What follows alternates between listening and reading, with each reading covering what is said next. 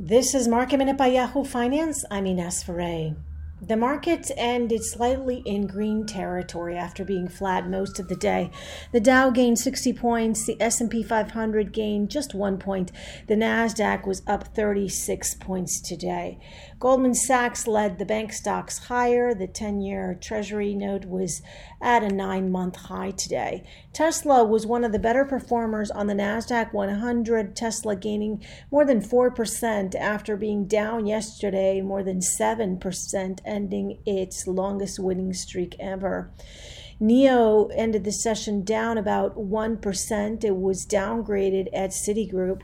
And Etsy was one of the best performers today, up more than 12%. Occidental also was one of the petroleum companies, which today was seeing gains as energy stocks were in the green today. For more Market Minute news, head to yahoofinance.com.